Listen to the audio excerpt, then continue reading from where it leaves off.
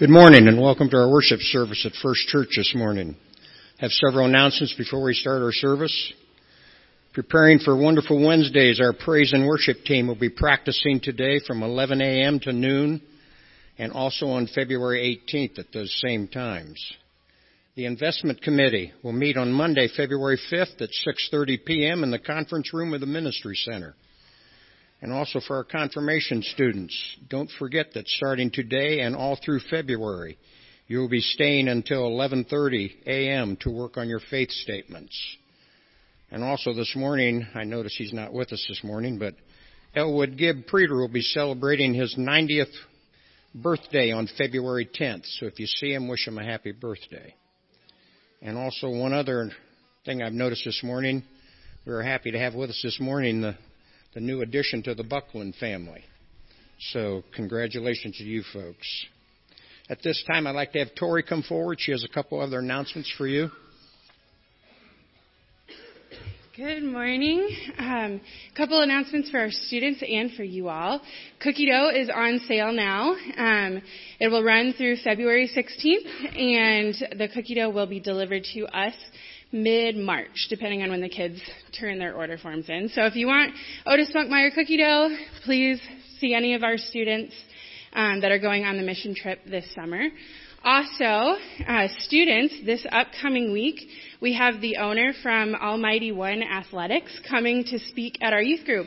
So if you don't know who she is a Christian fitness clothing line owner, and she has a great message, great testimony.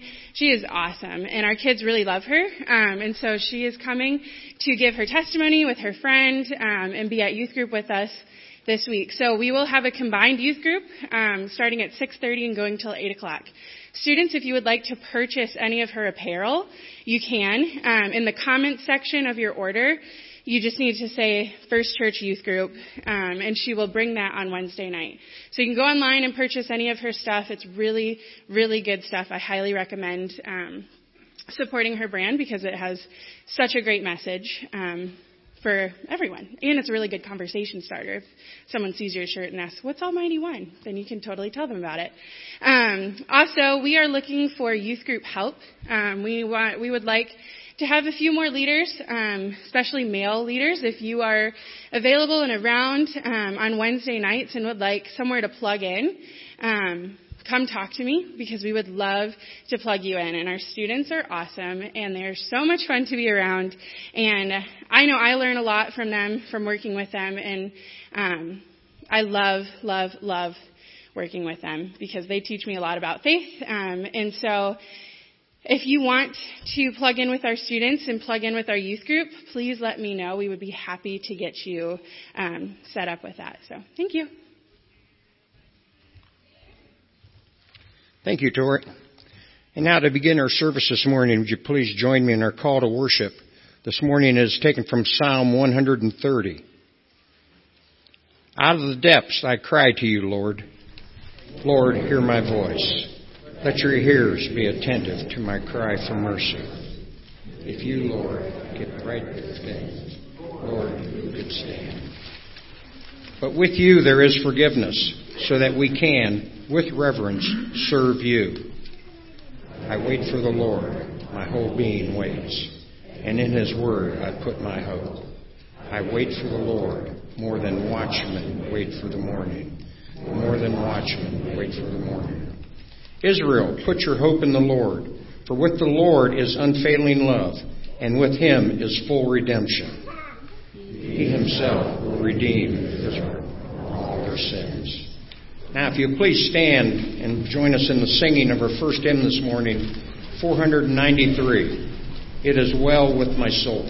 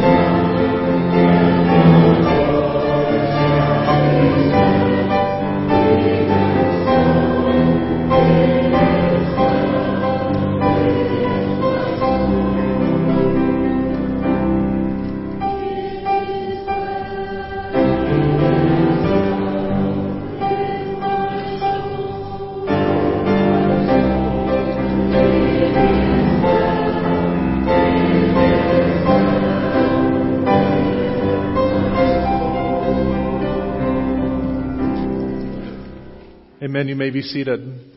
This time, I would like to invite forward all of our new consistory members to the front of the sanctuary, and as well as any of our current elders that we have with us today. I didn't give them a heads up on accident, so if you are here, I invite you to come forward. But we do have our new consistory members as approved at our annual meeting a couple weeks ago. For our new elders, we have Glenn Culp and Aaron Rohrbaugh. Our deacons are Rick Homan, Ted Hovey, Dan Werwell, and Mark Howe. And the new trustee is Ned Vordemark. So I'll actually ask you to step forward and face the congregation. With your groups of deacons, you can stay over there.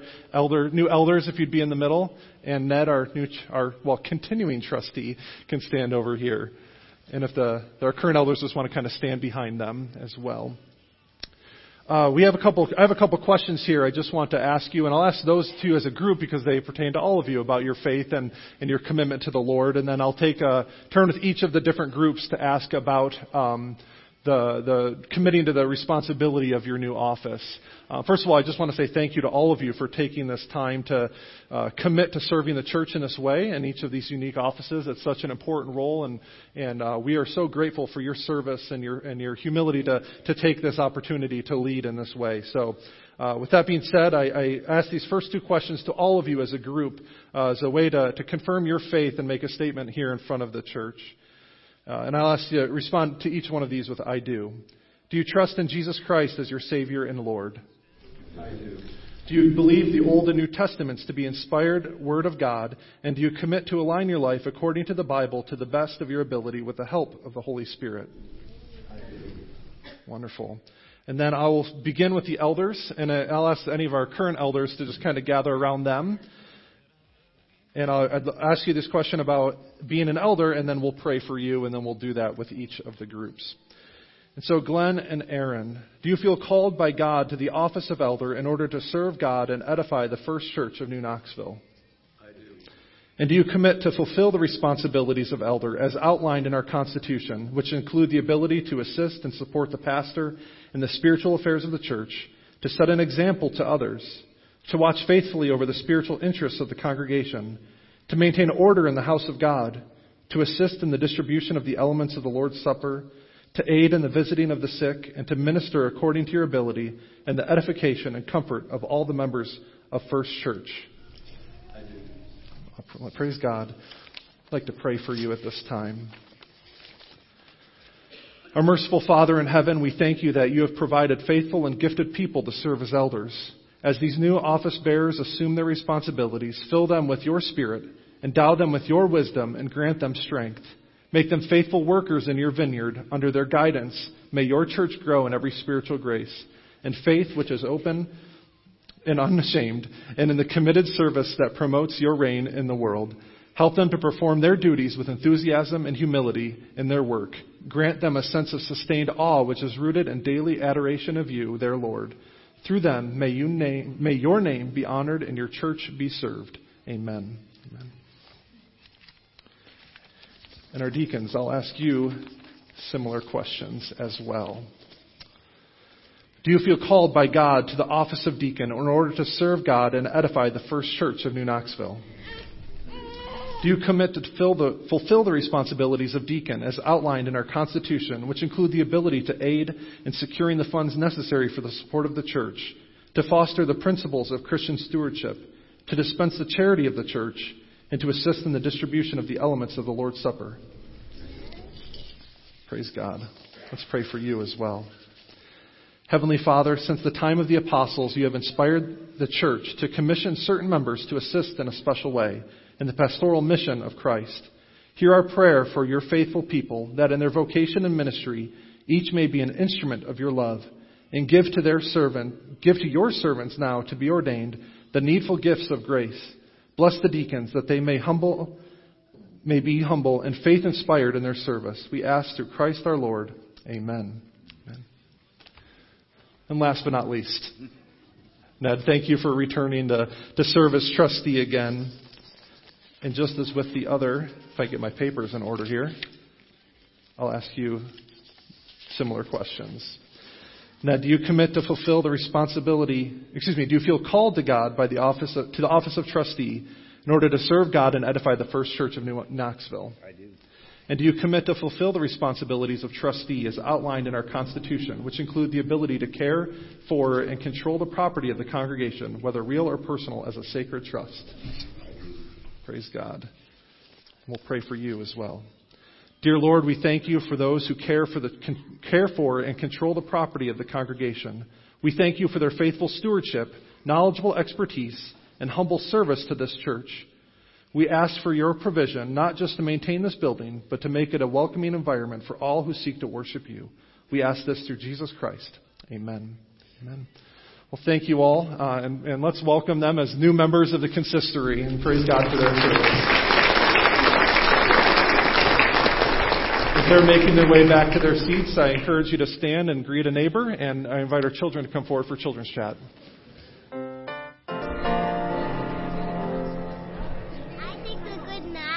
You did? Uh-huh. Good job. High five. All right.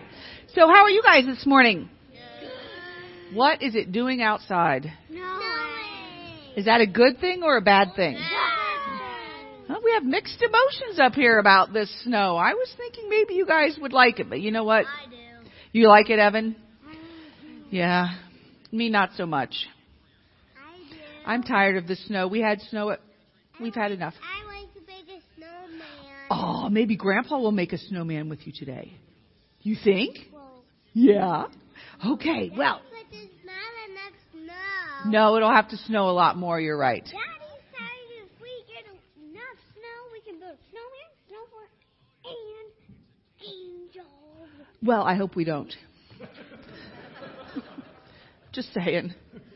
Well, look what I got with me today. Treats. Look at that. No. Now, let's pretend that I got these treats. I didn't have to do anything to get them. I didn't have to buy them. Somebody just gave them to me. Is that pretty cool? Yeah, treats are pretty cool. So, I didn't have to do anything to get them. Do you think maybe I should share them? Yeah. You do? Huh. Well, that would be a really nice thing to do, wouldn't it? Yeah. And you all like treats? You do. Okay.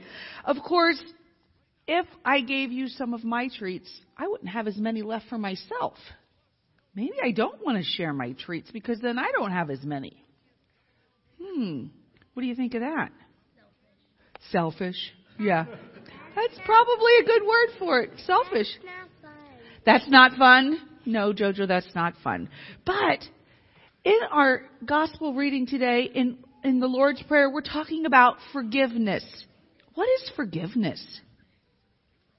You forgive people. We do forgive people when they say something mean or they do something mean.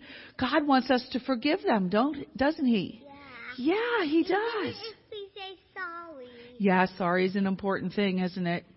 Yep, I had to say sorry to my Ben last night. Why? Because he got a little mad at me because I was yelling at him at the basketball game last night. And he didn't like that. But that's okay. I said I was sorry and he forgave me. So we're all good. All right. So when we get angry with people, we ask them for forgiveness. And just like we ask for forgiveness from other people, God forgives us. Do we have to pay for that forgiveness? No, it's free, isn't it? Who died so that we could have that forgiveness? Jesus. Yeah, Jesus died on the cross. We didn't have to pay anything for it. One cross fell down and it something. Yep. So, Jesus died on the cross for our forgiveness. We didn't ask for Him to do it. We didn't have to pay anything for Him to do it. It was just given to us for free. And that's why we need to offer our forgiveness to other people whenever they do something wrong. Okay? So, like my treat I have today, I got for free. And I want to share that forgiveness with you guys. Share the treat with you guys. All right? So, I'm going to set them right here. And when we're done praying, that's the temptation part. When we're done praying, you can each have one, okay? All right, let's pray. Dear Heavenly Father, thank you for sending Jesus to earth to die on the cross for us so that we can have forgiveness for the things that we do wrong. It came to us for free. He didn't have to pay for us. He did it because He loves us so much. Please be with these children and help them to experience the full meaning of forgiveness. In Jesus' name we pray. Amen. Thank you, Maria. Let's pray together. Father, we are grateful for the forgiveness and the grace and the mercy that you have extended to us through your Son, Jesus Christ. Thank you, Lord, for the gift that brings and the joy and the hope that we have in you, that we could not have paid for that price ourselves. There is nothing we could do to earn that forgiveness, yet you extend it to each one of us freely through the sacrifice that your Son made on the cross. And I pray, Lord, that even now as we gather together to worship you, you would help us to understand that anew this morning, that your Holy Spirit would soften our hearts and open our minds, Lord, to what you have for us through Christ. And so, Lord, make that grace, make that mercy anew this morning in each of our hearts and our minds. Lord, we do pray this morning for the many concerns that are before us, although Lord, we know that some of these things we've been praying for have been prayed for over and over again. We continue to come to you and ask that your will will be done in each of these situations. We pray for your provision. We pray for your grace. We pray for your reconciliation and your peace, Lord, and pray for your healing for those who are in need of it. Lord, you know exactly what's going on with each one of these names that are listed here and the issues that they represent. And you're also very well aware of the other burdens and the other things that we carry into the service this morning, Lord, that aren't listed there. And each one of us, Lord, may be distracted, may have something, Lord, that's weighing us down. And so I pray, Lord, that you would work in those situations as well. Lord, you are a God who, as we've been learning about as we study the Lord's Prayer, a compassionate Father who is able to meet our needs. And so we pray that you would continue to be faithful towards us, Lord, even as we recognize that we are at times unfaithful towards you, and which is why we are in need of that grace that you make available to us through Christ. So, Lord, with all of these things in mind, we continue to pray and to lift up these requests before God and ask that you would work in those situations. We pray all these things in the name of Christ. Amen. This time I invite those who are helping with the offering to come forward. Our music this morning is a song entitled We Are Called, and our offering goes towards the general fund.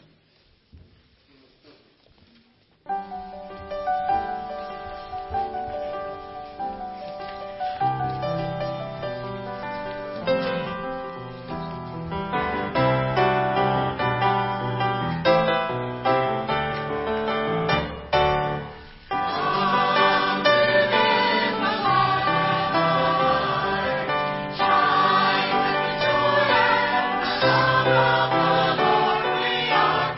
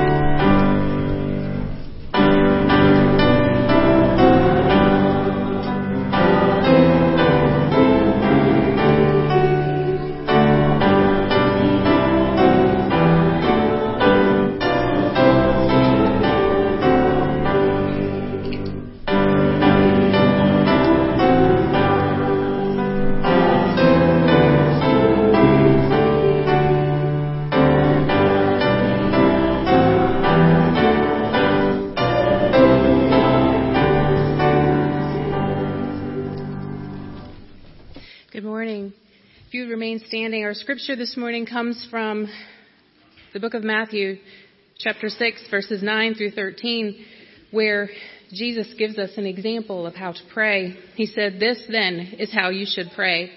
Our Father in heaven, hallowed be your name. Your kingdom come, your will be done, on earth as it is in heaven. Give us today our daily bread, and forgive us our debts, as we also have forgiven our debtors. And lead us not into temptation, but deliver us from the evil one. For yours is the kingdom and the power and the glory forever. Amen." And now we will sing In Christ Alone, and the words are in your worship folder.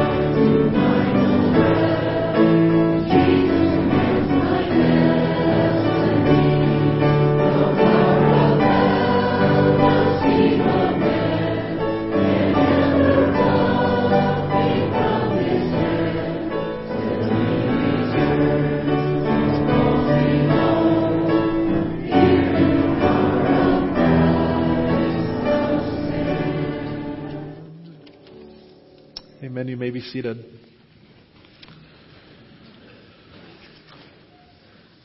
Before we begin our sermon time this morning, I just want to take a moment and just thank everyone again for your many prayers and your love and your support that you've shown us and our family.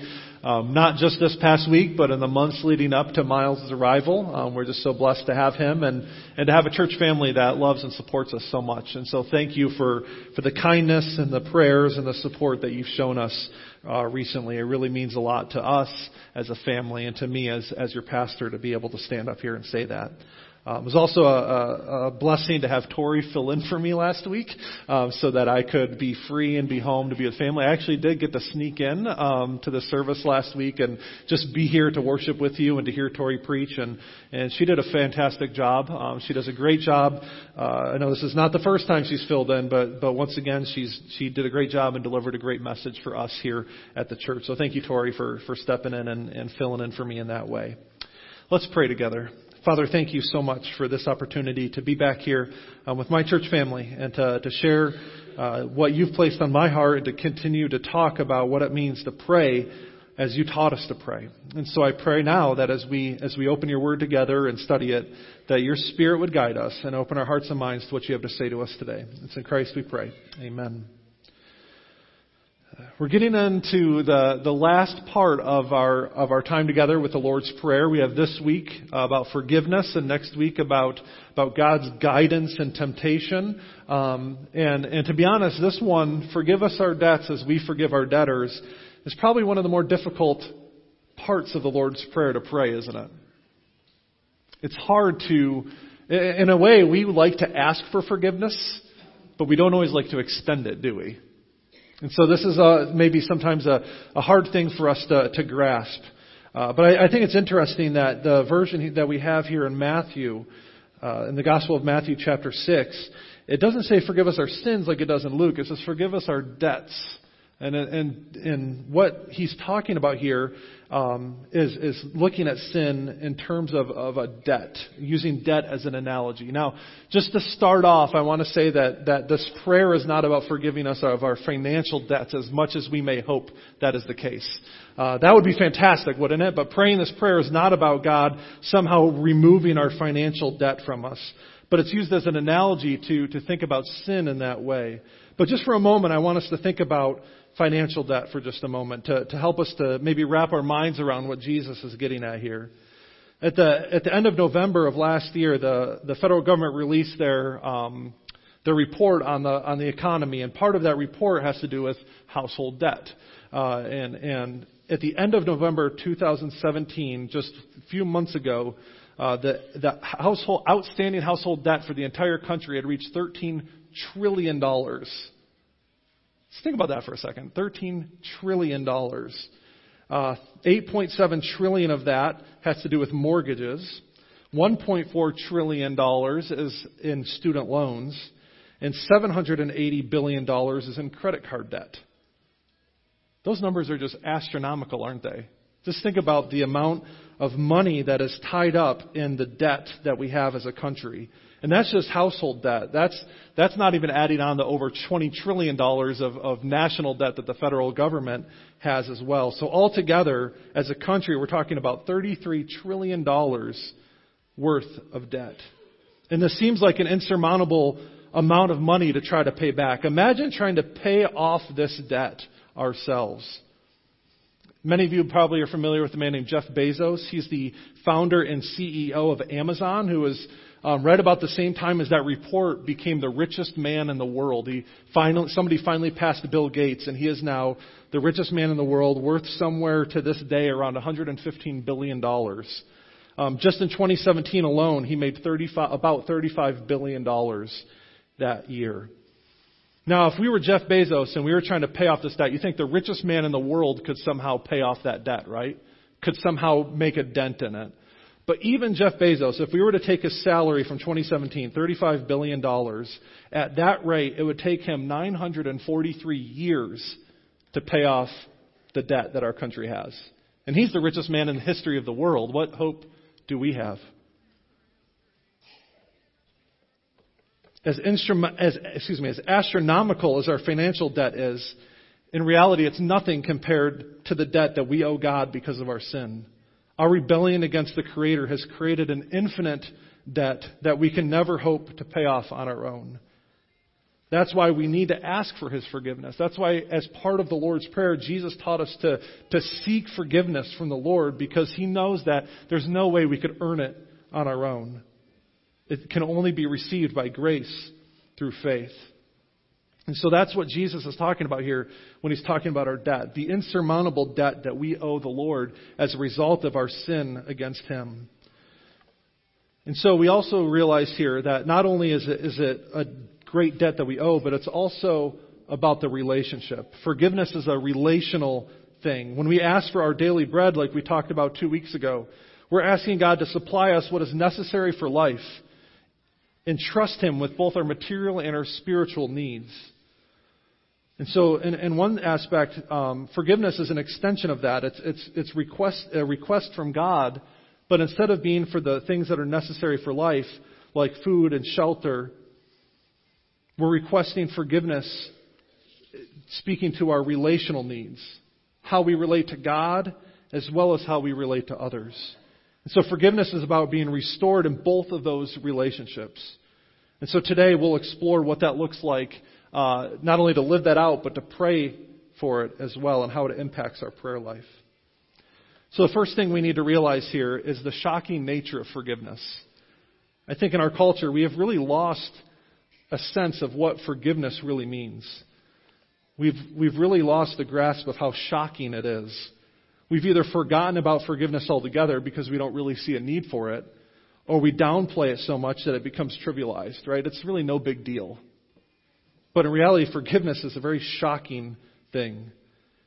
We've kind of replaced forgiveness with a vague sense of tolerance. And to a degree, tolerance is very good. But it is nothing compared to forgiveness. It's a poor substitute. Tolerance doesn't really cost anybody anything. Tolerance leans toward apathy. For a moment, let's just pause and think about the story of the prodigal son from Luke chapter 15. It's a story of a father and his 2 children, and the youngest son decides to abandon his family. He asks his father for his inheritance, and he runs off and ends up wasting it away in a foreign country. And so sometime later, he kind of comes to his senses, being left with nothing in this desolate place with no one to lean on. He decides to return home. And he doesn't think he could possibly return home as a son, right? He hopes that he can just simply be a servant in his father's household and somehow earn his keep in order to survive. And so the youngest son returns home, and as he does so, as he begins to approach his father's house, his father runs out and embraces him. That's a shocking moment if you really think about it. If the father were simply to tolerate his younger son, he would not have been looking for him, anticipating his return. He would not have embraced him like he did. He would not have received him back into the family with no strings attached. See, the father didn't just tolerate his son and his rebellion. He forgave him. And he wiped the slate clean. That's the difference between forgiveness and simply tolerating sin. See, forgiveness is shocking for 2 reasons. First of all, it acknowledges that we are in fact sinners in need of a Savior. Now, I know that's not a very popular notion, but it's truth. That we have fallen short of God's glory, that we do need Him. 1 Timothy chapter 1, verse 15. Again, that's chapter 1, verse 15. Paul writes, "Here is a trustworthy saying that deserves full acceptance. Christ Jesus came into the world to save sinners, of whom I am the worst." I love that passage because it's not talking about those people's sins, right? It's not talking about the mistakes that those people have made. Jesus came in this world to save sinners, of whom I am the worst. Paul recognized his own sinfulness as a part of that reality. And so to truly understand forgiveness and the debt that we owe Christ, we need to understand and acknowledge that we in fact need His forgiveness, that we are sinners in need of a Savior. But the second reason that forgiveness is so shocking, and this is an important one as well, is that it means that we are loved and accepted in spite of our sin. That God did not abandon us or leave us on our own, but just like that loving father in the prodigal son story, He's anticipating our return and waiting to embrace us with open arms. Romans 5, chapter 5, verses 6 through 8, Paul writes, "You see, at just the right time, while we were still powerless, Christ died for the ungodly. Very rarely will anyone die for a righteous person, though for a good person someone might possibly dare to die. But God demonstrates His own love for us in this, that while we were still sinners, Christ died for us." See, we are sinners in need of a Savior, and that Savior has come and has accepted us back into His family. He has demonstrated His love for us, that while we were still sinners, while we were still enemies of God, He paid the price for our redemption. And that price was very high. Our sin, like the financial debt we described earlier, is insurmountable. We can't possibly hope to pay it off on our own. And so the price was paid by Jesus on the cross. And it really was a great exchange. He took our sin upon His shoulders. He took our sin upon Himself. And in return, we receive His righteousness. Jesus' death and resurrection then is really the answer to this prayer that Jesus taught His disciples. Forgive us our debts. The only way that's possible is through Jesus Christ and His death on the cross. That is the ultimate answer to our prayer. See, Jesus' disciples understood the idea of forgiveness and atonement. Think about the Old Testament and the sacrificial practices that were in place. The problem with those was that there was a need to repeat over and over and over again in order to continue to atone for or forgive the sins of the people. What Jesus has done for us is His death, His resurrection has conquered sin and paid the price once for all. In Hebrews chapter 10, verses 11 through 14, the author writes this: Day after day, every priest stands and performs his religious duties. Again and again, he offers the same sacrifices, which can never take away our sins. But when this priest, speaking of Jesus, had offered for all time one sacrifice for sins, He sat down at the right hand of God, and since that time He awaits for His enemies to be made His footstool. For by one sacrifice He has made perfect forever those who are being made holy. See, Jesus' death on the cross, His resurrection, was the ultimate answer to that prayer. He removed our sin once and for all, and in Him we can have forgiveness completely. Our infinite debt was paid at an infinite cost. The Son of God laying down His life for us. So forgiveness to us is free, but it wasn't cheap.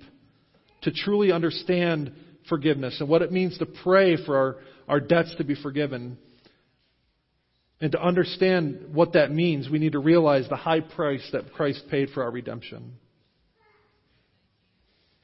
And so how does this impact our prayers? Well, first of all, if you have not received from Christ that forgiveness, if you've never put your trust in Him, it means that we ask God to forgive us.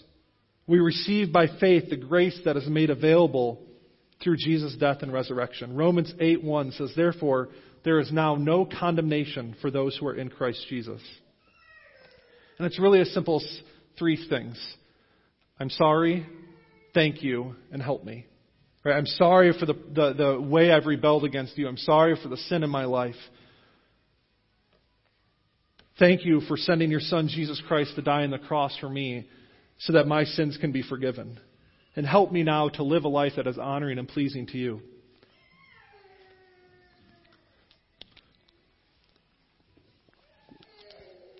And so the second thing, for many of us, maybe you've prayed that prayer, right? You've put your trust in Christ. And so this is an opportunity then to thank God for His grace. Don't ever take it for granted. Remind yourself of the great debt that we, that we owe to God, and praise Him for redeeming us through Christ. But this isn't just a one-time thing, is it? It's not just praying the prayer once and then moving on with our lives. This prayer is about a continual need for repentance as well. Repentance, at its core, is about living a lifestyle of repentance, not just a one-time act. How many of you here, give me a show of hands, how many of you here can honestly say that from the day you gave your life to Christ until now you have never sinned? All right, that's what I thought, right? No hands, right? Because we are all sinners in need of a Savior. And although we have experienced Christ's forgiveness and we've experienced the power of the cross and the resurrection, we still struggle with sin. We're redeemed rebels. We're sinners and saints at the same time. We have been forgiven completely, but yet we still struggle with the reality of sin. We've been set free from the penalty, yet sin still wages war within us.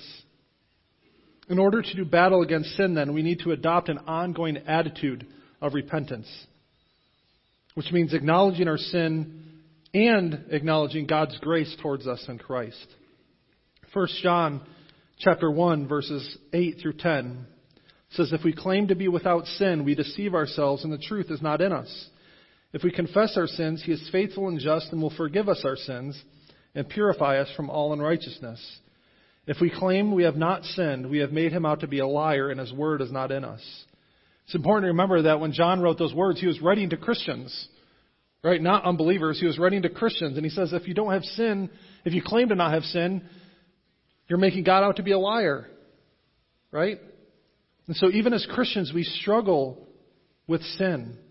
To be Christian is not to say I've figured it all out and I'm now perfect. To be Christian is to say I'm a sinner, and yet Christ has saved me by His grace. That's what it means to truly understand forgiveness. The unbeliever, someone apart from Christ, they rationalize their sin. They try to make it out to be no big deal.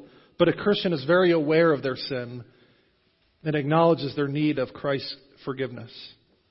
And so why do we keep confessing our sin and acknowledging God's forgiveness? Well, we can see here that Scripture commands us to. But it's also important to have an attitude of repentance because it leads to humility and thankfulness.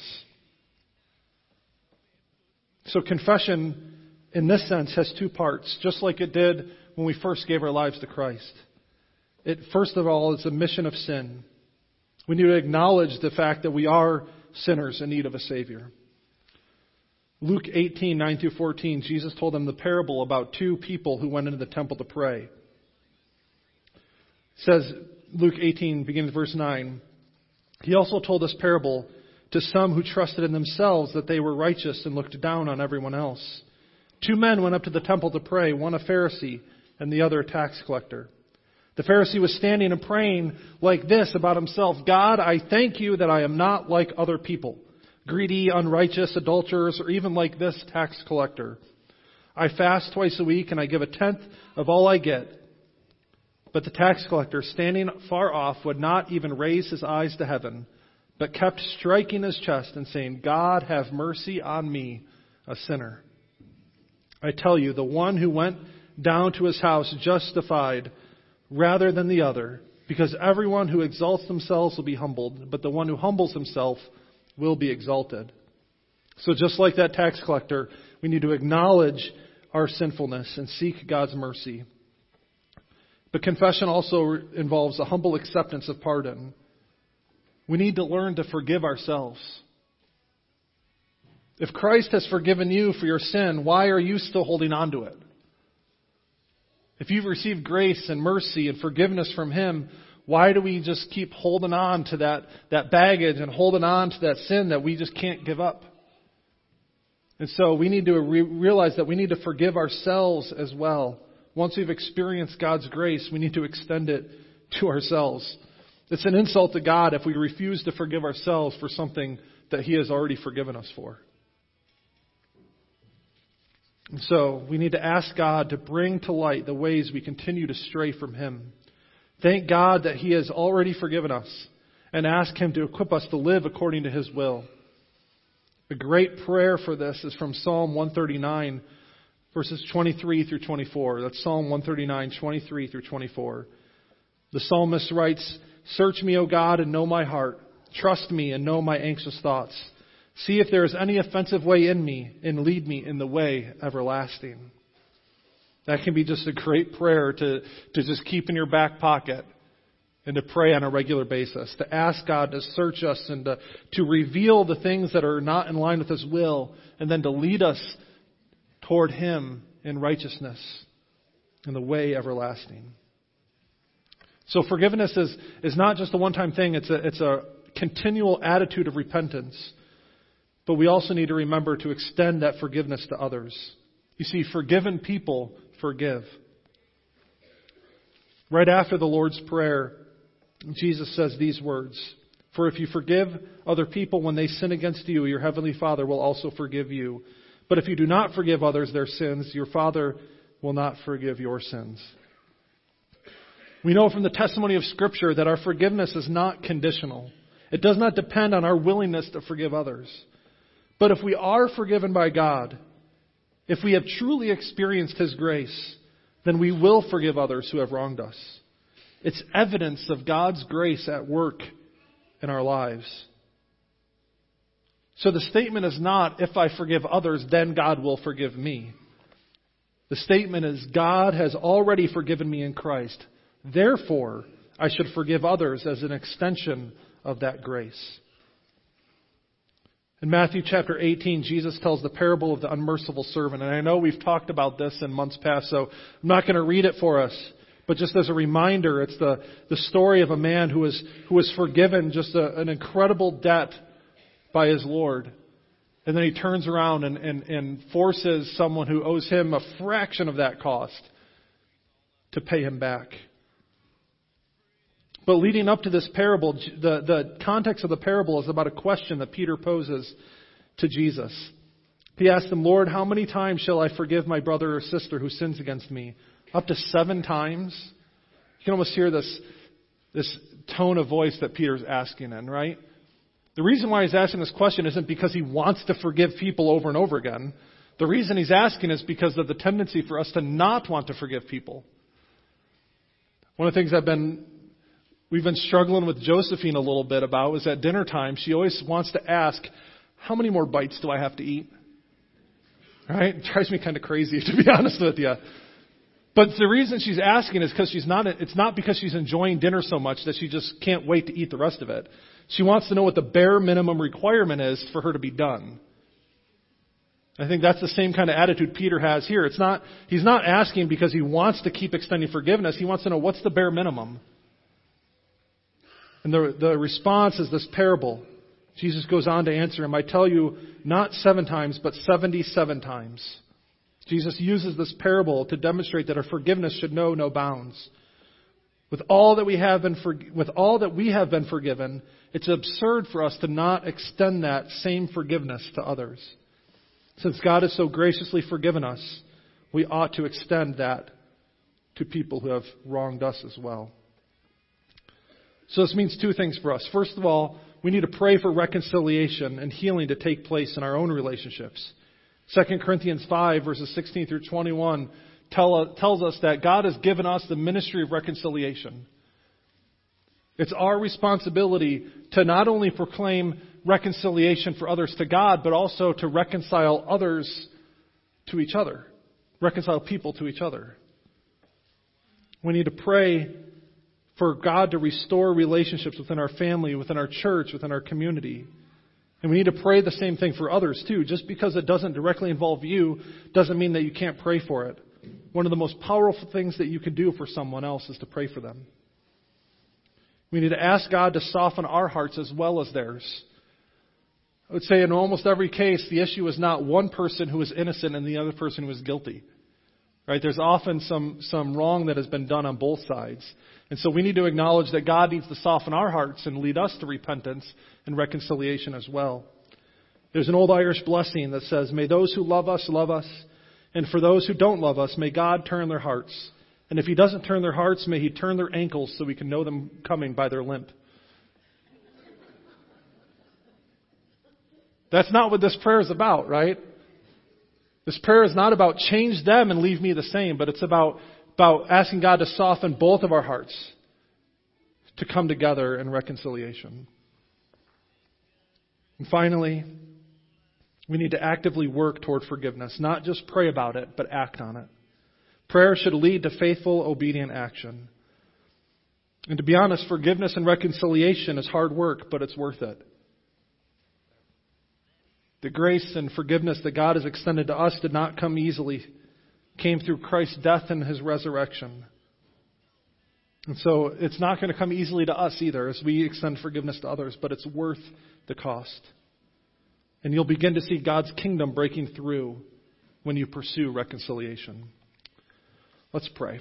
Father, thank you so much for this opportunity to share your word. And I pray that as we learn to pray like you taught us to pray, that you would help us to seek our forgiveness from you, but also extend that same forgiveness to others.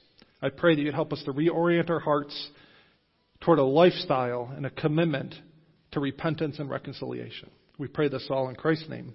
Amen. Let's stand in closing and sing number 210, Jesus Paid It All.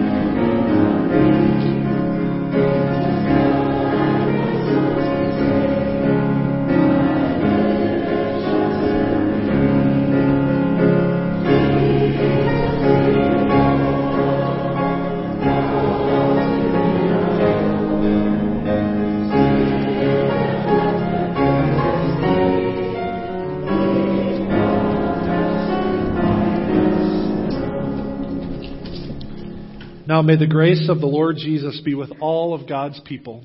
Go in peace. Amen.